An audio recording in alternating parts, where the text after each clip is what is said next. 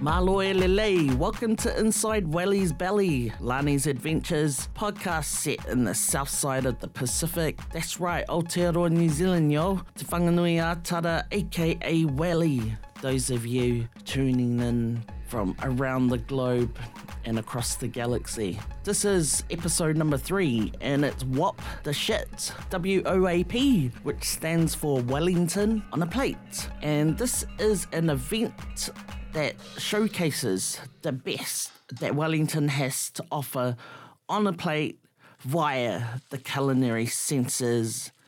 They have burger competition, dinner competition, a cocktail competition, and crazy ass events for about 2 and a bit weeks, maybe 3. I could be lying there. Wellington on the Plate is the brainchild of Sarah Markle. This event has been going on for just over a decade. Imagine back 10 years ago in the depths of Wellington winter. No one's making any cash money. Sarah was like, we have to do something to drum up business. What can we do? Nobody wants to go out, in winter, especially in a Wellington winter. Like I told you last episode, this is the land of the hurricane and earthquakes. Yep, you have to be very brave to live here. From the Arctic, we get all that cold, icy wind coming, going, up through to us. We still live like it's like the 1800s. Kind of some of the mentality here is from the 1800s too. Anyway, Sarah Markle, well, apparently, normally I don't trust anybody who doesn't like coriander, but I'll make an exception for you, Sarah. I love Wellington on a Plate, and my favourite part of Wellington on a Plate is the burger competition. It's pretty accessible and kind of still affordable, and you get to go to some of the more pontier places around town. I remember getting salty at my mate Tupe because she went to Beach Road Deli summer just gone without me, and she had the Hungy Pants burger. And you know how I found out? I found out via Insta, and I was like, damn you, Tupe, damn you. And she had this amazing photo, and I said, is that as good as it looks? She goes, it's better. And I was like, damn you. And I really, really liked what they had to offer this year. Even though I stopped eating meat, doesn't mean I stopped craving it. Their offering this year was just as mean. It was called Seki in Samoan. That means game, set, and match. Like, if you're making a plan to go out with your friends and stuff, you just go, yeah, that's it, seki. This year, they had 180 entries, and it's usually matched with a Garage Project beer, and that's a brewery that's based in Udall Valley on Udall Street, right by the dodgy-looking park where that ginger-striped cat always hangs out, the kaitiaki of the park. So don't mess with him, or else he'll scratch your eyes out. Yeah, 180 entries, and I saw somebody was moaning online about the only 3 vegetarian burgers. But it's like what Bart said to Lisa, you don't win friends with salad. One place, I think it was Apache, this Vietnamese restaurant on Wakefield Street, they sold 3,500 burgers, and they were in the finals, something with chicken. Because, people love chicken. And like I said last episode, while I don't eat chicken anymore, I don't have any qualms about snapping its head off. If I had to kill a chicken, if I was hungry, I'd do it. I wouldn't bat an eyelid. Like right now, my eyelids aren't moving, and I'm imagining snapping the neck of the chicken. Yeah, that's cold-blooded, mate. Cold-blooded.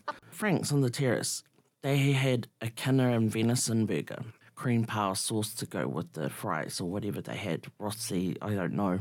But that looked amazing. I would eat meat for that. And the Capital Burger, they had a fried egg and beetroot. And see, this is a thing. To me, a classic Kiwi combination in a burger is where you have beetroot and a fried egg and then whatever. And Capital had beetroot, fried egg, and venison and power patty. That's bloody clever, mixing Bambi with something from the ocean. Who would have thought? From what I heard, the combination was exquisite. Fried egg is quintessentially in beetroot Kiwi, don't you reckon? Wow, I thought that until I went online. And the Aussies, why are they always trying to steal our shit, man? They're trying to claim that the fried egg and beetroot is theirs. It's like, hell no. Underarm bowling is yours, mofos. Kangaroos are yours. Keep them, pests. Sharks are yours. Keep your sharks, mate. Keep your kangaroos. It's like fried egg and beetroot is ours. Just like Anzac biscuits and pavlova. Ours, mate, ours. You know, what do you expect from a country that used to be a penal colony? You know, they stole that country too. They'll steal anything that's not nailed down.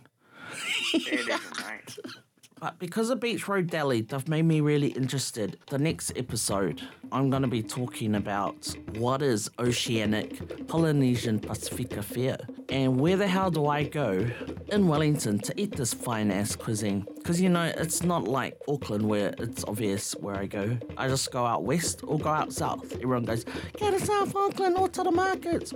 Well, actually, no, it's not just Otara Markets now. It's everywhere. We are everywhere. You know, there's that hipster place, Lulu, on Courtney. You know, we talked about Courtney Place in the first podcast. Shout out to Cable and Ali, two pollies who work there. Want to check that out.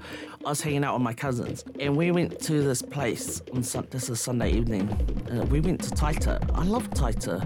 Takeaway place there, and the sign said island food. Pa-ching! My cousins were laughing because they were like, they'd never seen anyone run that fast towards food. It was like, island food. Man, I will beat Flojo's ass to that takeaway store. All I'm gonna say is that they had this amazing fried flounder and the batter was really thick. Before I go out, so if there's anything you guys or a place you want me to go visit and get on my Facebook page or my Podbean or SoundCloud. Peace out, mofos. That was W.O.A.P the shit. Woohoo!